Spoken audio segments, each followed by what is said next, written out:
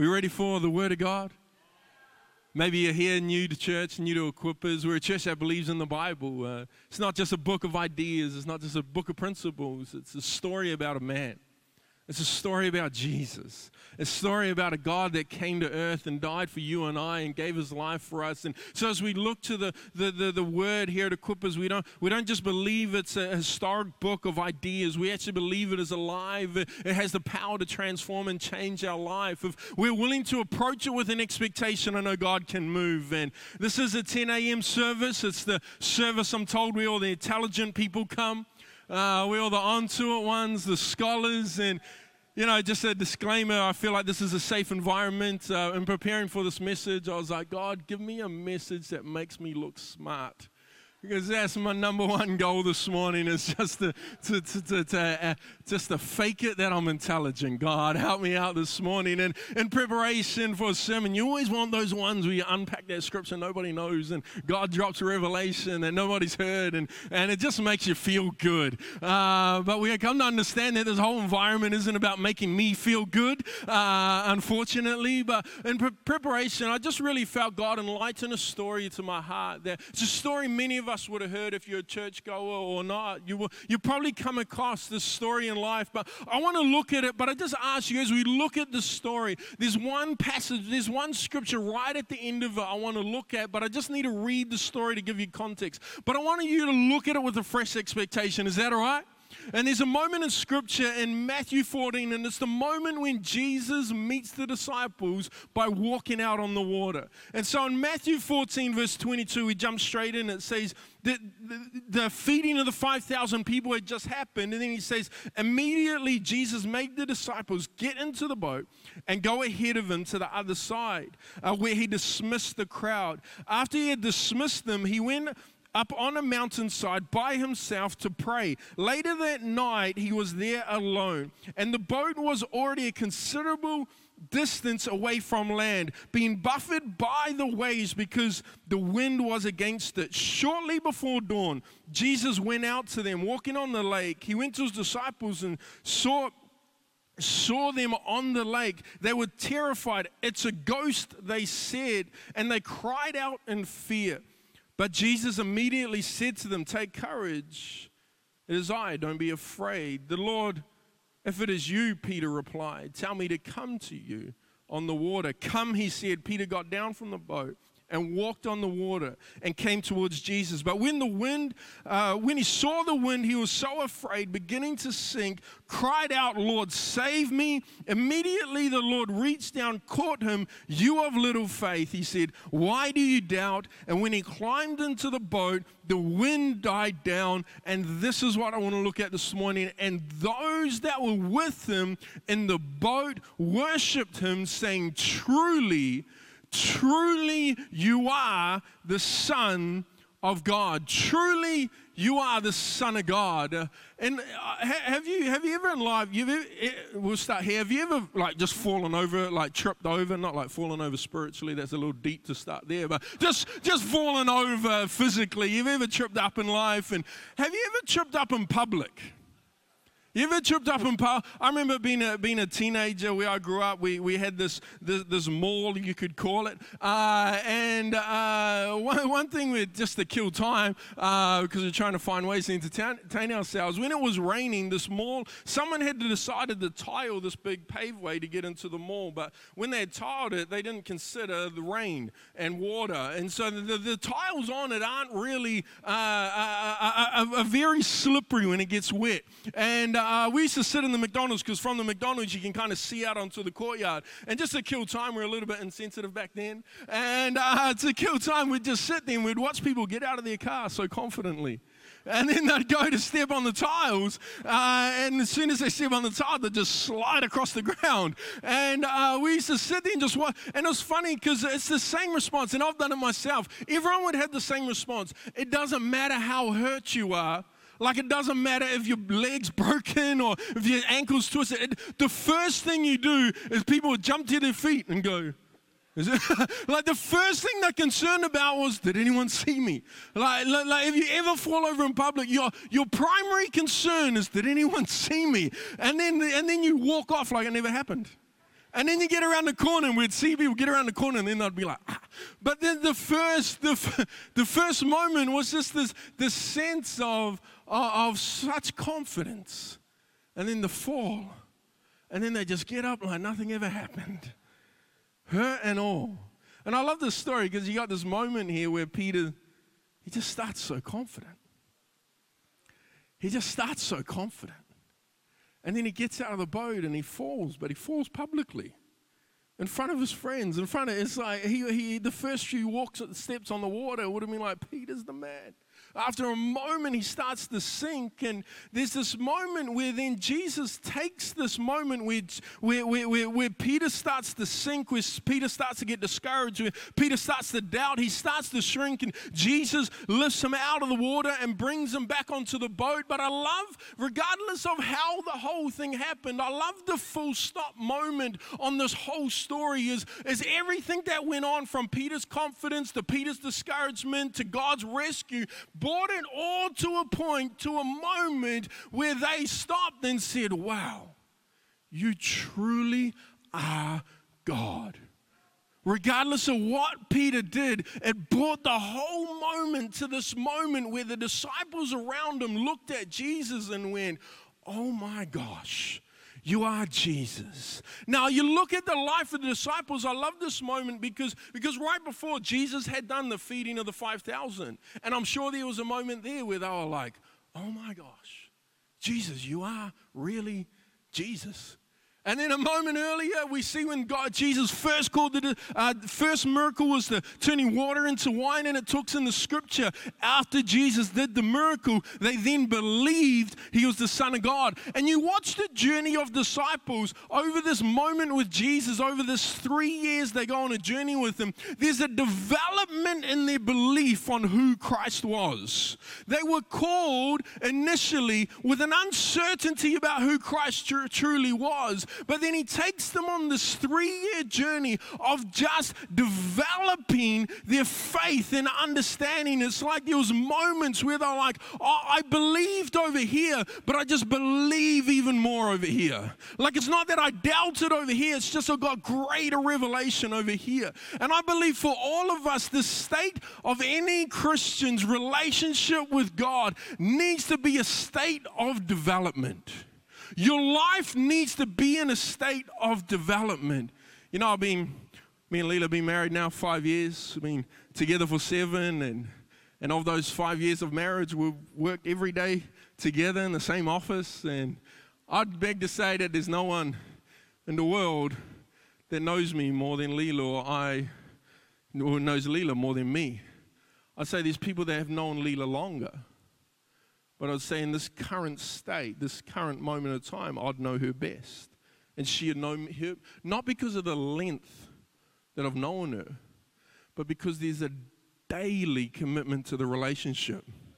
And you know, you go home and, you know, taste buds change and things go on. And you know, Leela's real in tune with my current likes and dislikes. I'm quite a fussy eater. And then there's people, it's like you go home and my mother used to be in touch with my teenage likes and dislikes. And then she'd cook things and I'd eat something she thought I didn't like. And she'd say, I thought you didn't like that. Oh, I didn't like that back then, but I like it now. But the one who knows that is the one who walks daily with me. Because I'd say our relationship with God, how well you know God, isn't really dependent on how long you've known God, but are you walking daily with God? Because you might only know God for 6 months or a year, but if you're walking daily with Him, you'll know Him closer, you'll know Him more intimately, you'll know Him more than someone who's walked over time. I'd say it's not about the length, but it's the state of it.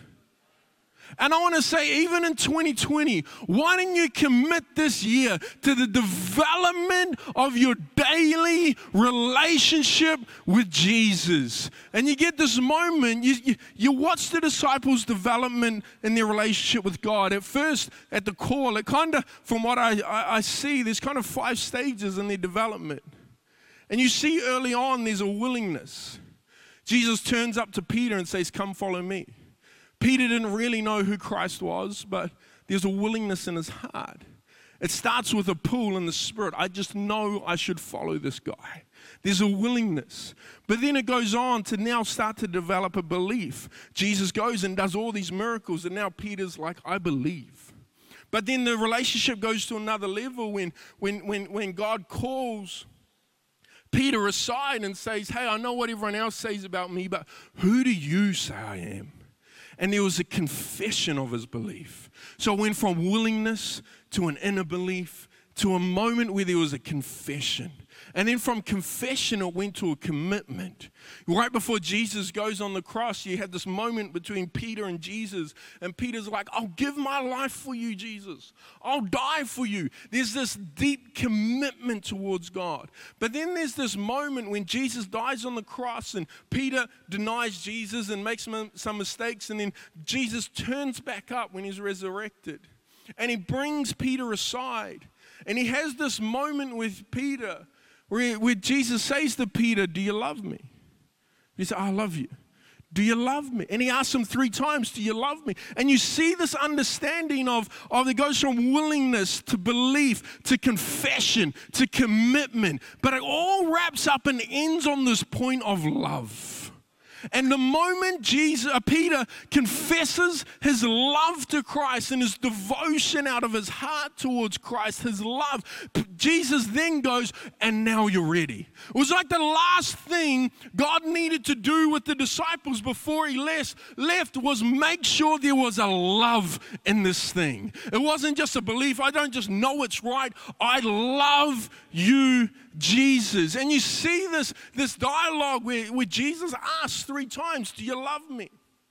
And I don't know the deeper reasons on why Jesus asked 3 times. Pastor Mark could probably enlighten us around that a little more. I'm not that guy. All I know is when my wife asks me again about something, it's generally because I didn't really take notice the first time.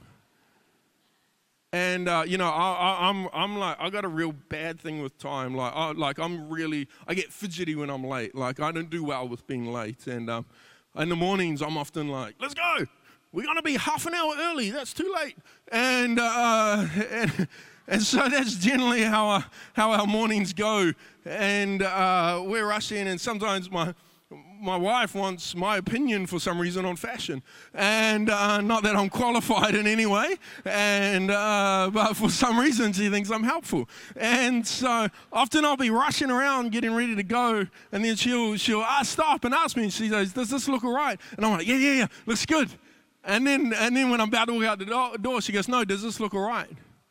And I know she's not asking me a second time because I got the answer wrong.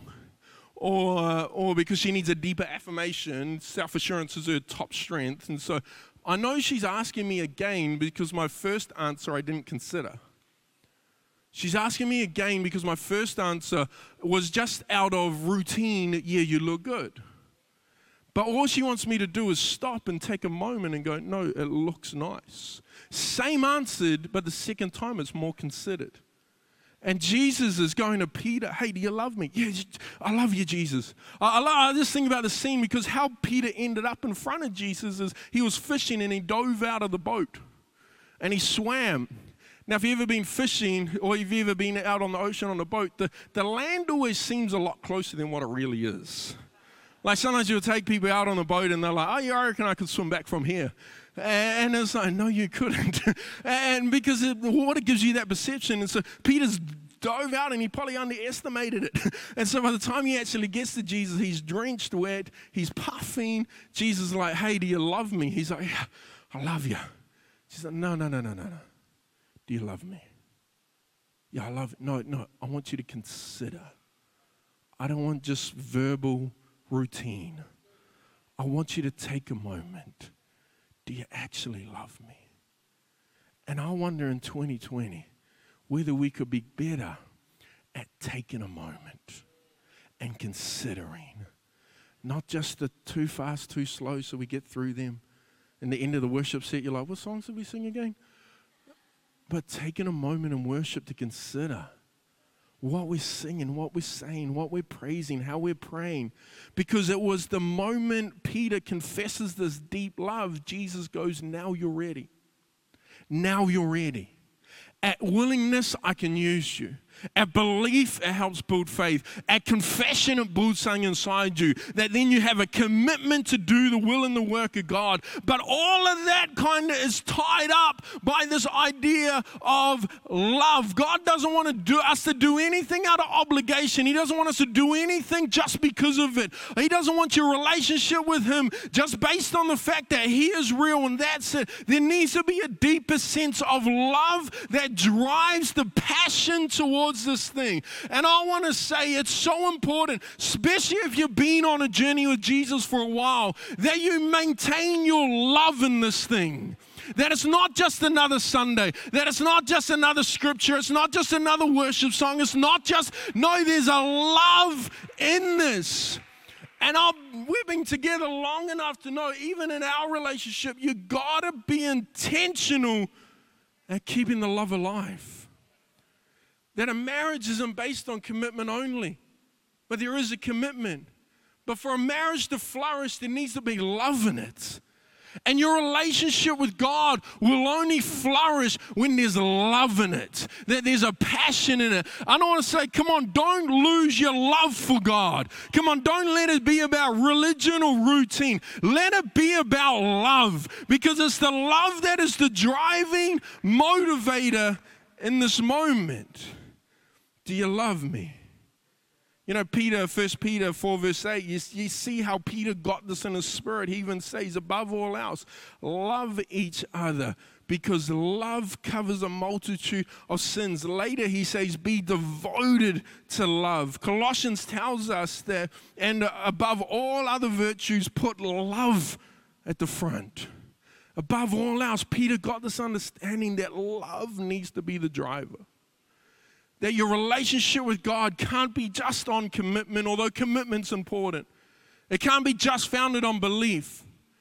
It's got to be motivated by love, driven by love. But what I love about this moment in this story, and what I want to take a moment to talk about this morning, is I love the fact that this moment wasn't so much this whole story with Jesus and Peter's walking on the water. It didn't just bring Peter to a greater devotion towards God. It brought those around him to a greater devotion to God. That actually it brought those around Peter's passion, Peter's faith, Peter's step, although his humanity was in the middle of it. And this act of God's grace, actually everyone around him stopped and said, wow, this is Jesus.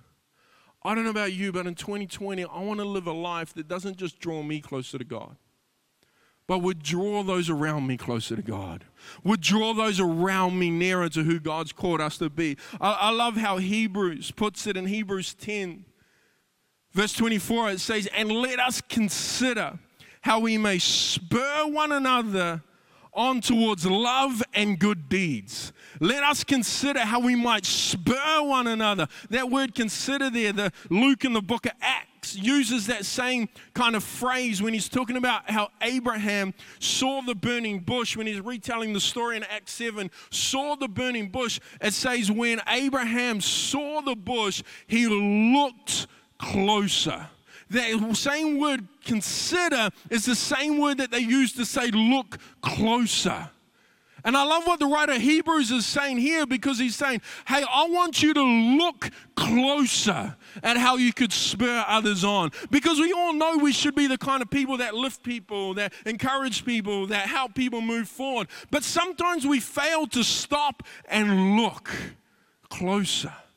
And I wonder if 2020, what this community would be like, what this place would be like if it was a people that were just committed to saying, I'm committed to looking closer at how I can lift others, how I can move others forward, how I can encourage others, how we can do this thing. When you stop and look closer to consider, you know, it's a time of year really where a lot of consideration takes place. Do I keep sponsoring the gym? Or another year? See, it's a moment, it's a time of consideration. I mean, it's second Sunday into January, and most of us have fallen off our resolutions already. But we're considering the type of person I want to be, the things I need to do this year. We're considering all that sort of stuff. But I want to say, in all you're considering, have you considered others and what you can do for others and how you can help spur others on towards more love and more good deeds? In all you're considering, have you considered others? Because that's the call of Hebrews in this moment, is to consider others, to think for a moment about others. Because it's big to say, because I know it's true in my life, most of my consideration probably comes down to, how do I make my life more comfortable?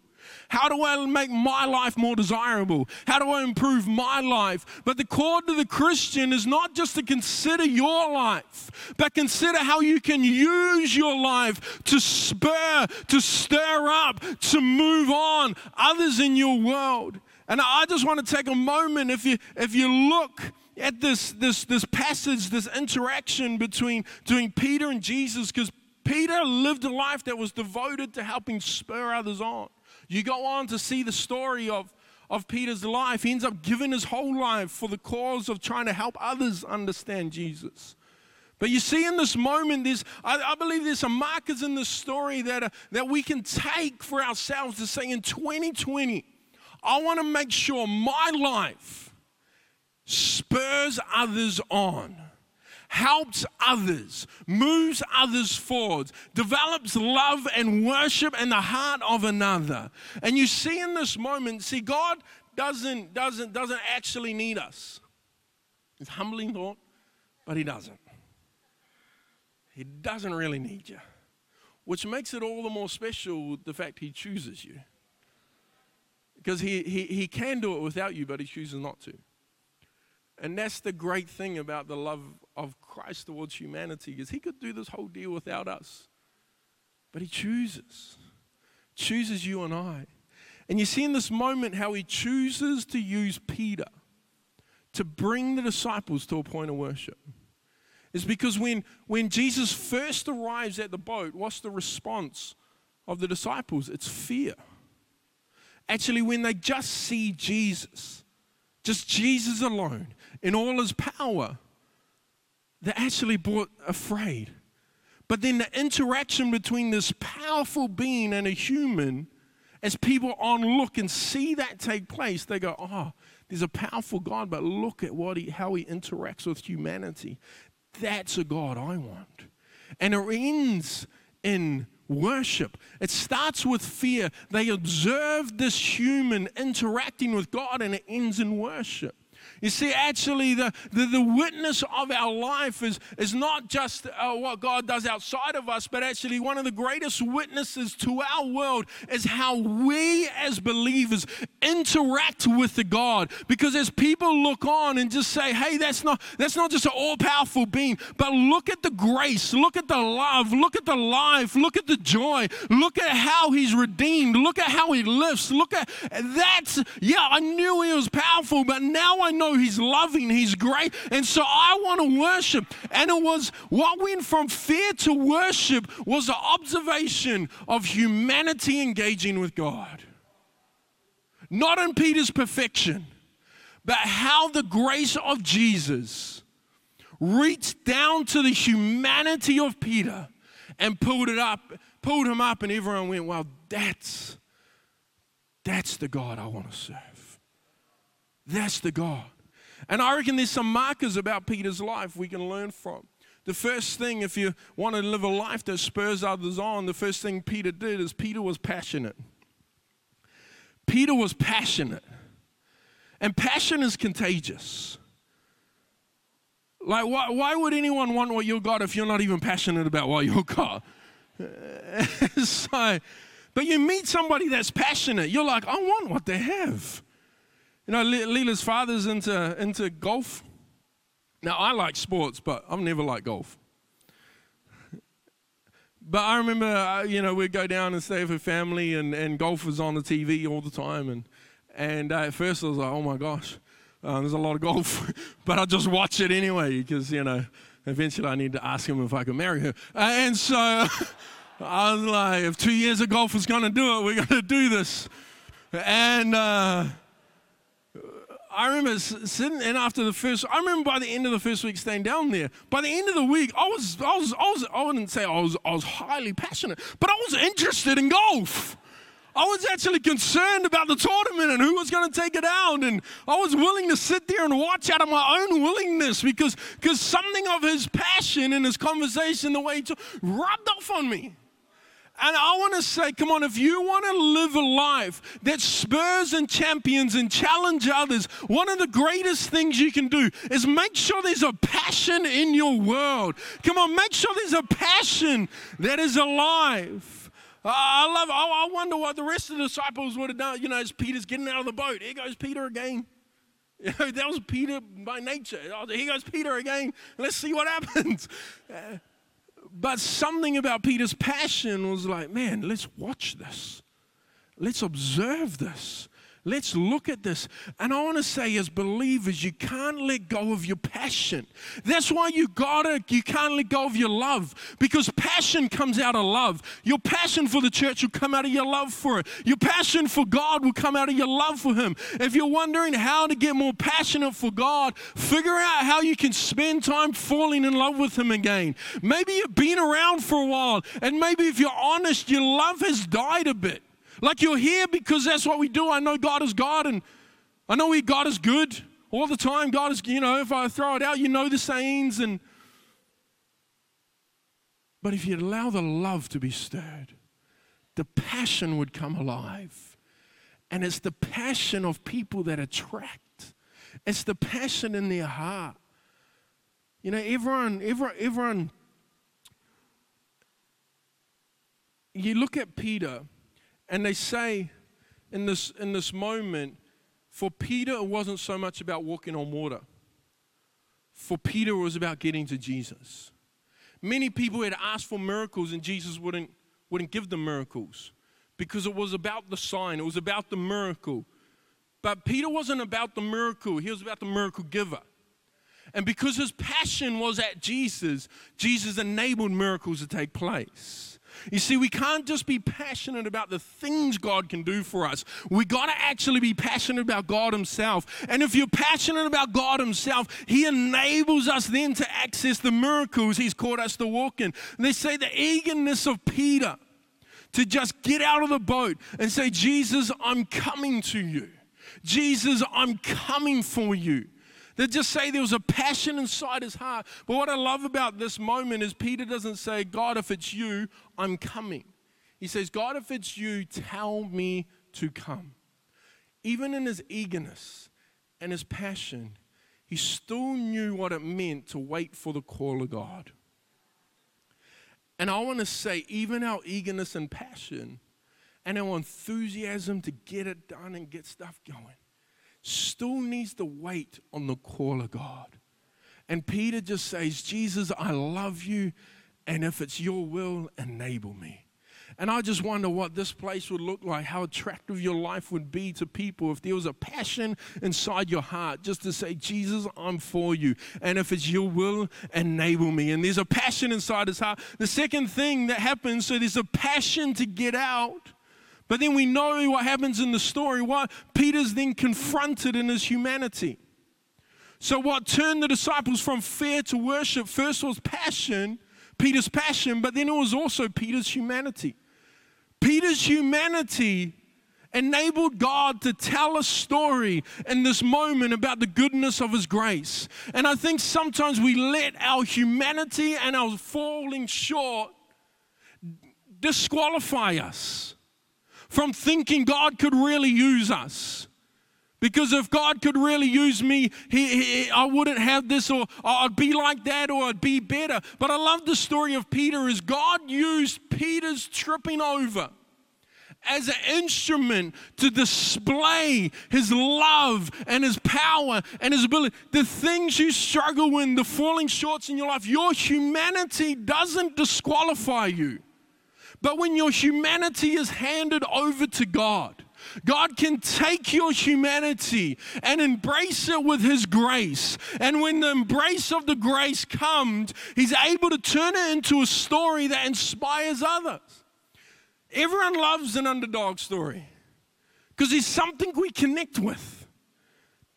Like, no one loves the story where it's just like, oh, they were the best, and then they were awesome, and then they won. It's like Golden State for the last however long. Warriors, it was like everyone got sick of the NBA because of them. Now it's like the NBA's found life. Why? Because it was just a story of an awesome team that did awesome things and won. And no one can connect with that. Maybe some of you, you're like, yeah, I'm awesome, I do awesome things. The rest of us who are grounded in our humanity, don't worry, it will come. The rest of us, we connect with the understanding that, hey, man, if God can use him, surely God can use me. You know, I love this. The fact of the disciples is sometimes we think our ordinary nature disqualifies us. That actually I need like the X factor, I need the superstar gift to do something great for God. But when people would look at the disciples in the starting of the early church, what amazed them the most is that they were ordinary. And it was actually their ordinary nature that was the most mobilizing factor to the early church. Because people would look at the disciples and say, but he's just a fisherman. And if God can do it with a fisherman, he can do it with me. Your humanity, your weakness, the things you're working through aren't just the things that disqualify you. But if you would hand them over to God, God can use it as a weapon to reach others and bring others in. If you'd lay it at his feet and enable his grace. And I just feel there's a bunch of people, it's like you've disqualified yourself because you're aware of your humanity. But if you would just enable the grace of God to come into your life, God could take your life and amaze people with it. But it comes down to a point of turning your life over to his grace. Maybe you tried leading an e-group once before. Aisha stands up and is like, 8 years we've been doing it. I'm like, after 8 weeks, I was over. and maybe your e-group failed. You're like, oh, well, e-group's not my thing. But if you'd actually just allow grace of God to come in and do a work in that space, he could redeem you through his strength. And then people could look at your life and go, well, if he can lead an e-group, surely I could lead an e-group. Surely I could. Why? It's not your superstar nature. It's not the finished result that's inspiring. It's the journey that we get to see. I want to say, if you want to be somebody that is able to take people on a path that draws them closer to God, you got to be willing to open people to your journey. Because it's actually your journey that's going to inspire. It's your journey that's going to speak. Your passion will cause you to get out, but you got to be open and willing to take some people on the journey with you and allow your journey, allow your weakness, allow your falling short. When you turn it over to the grace of God, let it become a testimony that draws others closer to God. And just the last thing is it went from Peter's passion to Peter's humanity, but it just ended on God's grace. It just ended on God's grace. It was God's grace to reach down and grab Peter, and everyone went, man, that's a God I don't want to just be afraid of. That's a God I want to love. A God I want to love.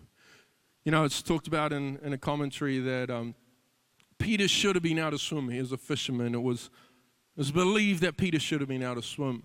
But the Bible talks about how Peter was sinking. Not swimming, sinking. Whereas Peter naturally in his own strength should have been able to swim. And some commentaries believe that Jesus actually enabled Peter to sink. He actually caused Peter to not be able to fulfill this moment in his own strength. Because in his sinking, Peter realized, I'm over my head. I'm out of control here. And his only response in that moment was to reach to the grace of God. And we spend so much time just trying to swim, just trying to keep afloat, just trying to live a life that I can maintain and manage. But there's sometimes in life where it's like you got to get out beyond yourself. You got to get out of comfort. You got to put your life into a point, into a place, into an environment that pushes you out of what you can kind of get your head around. Because it's only in that space where you can reach out and take hold of the grace of God that will lift you, that would pull you out of it. And it was the grace of God that comes in. And it was the demonstration of the grace of God on Peter's life that turned people to worship. And when Peter got back in the boat, you don't read everyone saying, well done, Peter, you're the man. So everyone just forgot about Peter and the attention went on Jesus. It's like Peter just walked on water. Well, you never hear any songs about that. It's all Jesus. But that's the story. If you're willing to live a life that spurs others on, the story of your life needs to tell about God's grace, not your goodness, not your talent, not your gift, not your ability, not what you did and how you made it through. Sometimes it's like we go through situations and God brings us through, and then people are like, oh, you know, how did you get through that? And they're like, you know, I just really worked hard. And I go, no, it's the grace of God enabled you to get through it. And sometimes we're more willing to just share about our effort rather than God's grace. But if we want to be a people that are going to be able to spur others on, we got to get noisier, we got to get louder about the testimony of God's grace in our life, because it's God's grace. And the fact is that Peter is forgotten about at the end of the story, but God's grace is then worshiped. God's love is worshiped. And the end result of our life is not that I would just have people accolades to myself, but that my life would inspire others to worship God. To worship God. And I just asked the team to come out as we finish this morning. You know, you have this moment where Peter's given his life to spur others on. To spur others on. And we come to a point where there's the realization that to spur people on, you actually need to do life with people. You actually need to bring people into your world. The writer of Hebrews says, consider how we may spur one another. So it's not even one way. I don't want to just ask you the question of how are you going to commit to spurring others? How are you going to look closely? How are you going to look closer at how you can stir other people up towards love? I also think you need to answer the question in 2020, who's going to stir you up? Who are you giving permission right now to stir? There's nothing more annoying than a sibling that knows how to stir you up. There's nothing more annoying. And siblings are the best at it. They know how to just, in a moment, push on that button that stirs you towards anger. We're not talking about that. But who in your world are you going to enable, give permission, position your life around to spur you on? Because you're never going to reach the full potential what God has on your life if you don't have people in your world that are going to challenge you to move forward. It's going to take a spurring on. Your life needs to spur others, but you need to have people in your world that you give permission. In 2020, stir my life. Stir my life. And it's uncomfortable. It's a lot more comfortable to sit on the couch on a Tuesday night and just do my own thing than go to E-Group and have to talk about awkward things. It's a lot more comfortable to stay where you are. You'll have a comfortable 2020 staying where you are. There you go. But we don't desire comfort. Because if you're not, here's the deal. If you embrace the comfort of staying where you are, you're eventually going to have to face the discomfort or the dissatisfaction of realizing you never really move forward. And I'd rather embrace discomfort here so I don't have to face dissatisfaction over here. You need to embrace this year the discomfort of growth, the discomfort of being spurred on, of being moved forward, of being challenged. But you actually got to give people permission to come into your world and say, hey, you're better than that. You're better than that. Or you haven't grown. Why are you still spending your finances as a 25-year-old like you did as a 14-year-old? You're better than that. Why are you still gossiping? You're older now. Why is that? You need people. But that's uncomfortable. But if you'd embrace the discomfort and the challenge here, you'll be able to take hold of the fulfillment over here of knowing your life has moved forward, knowing that the call of God has come alive in your life. I don't know about you, but it's 2020. I'm saying, let me embrace the discomfort. Let me embrace the growth. Let me embrace the stretch. Let me embrace. Come on, 2020, let's embrace.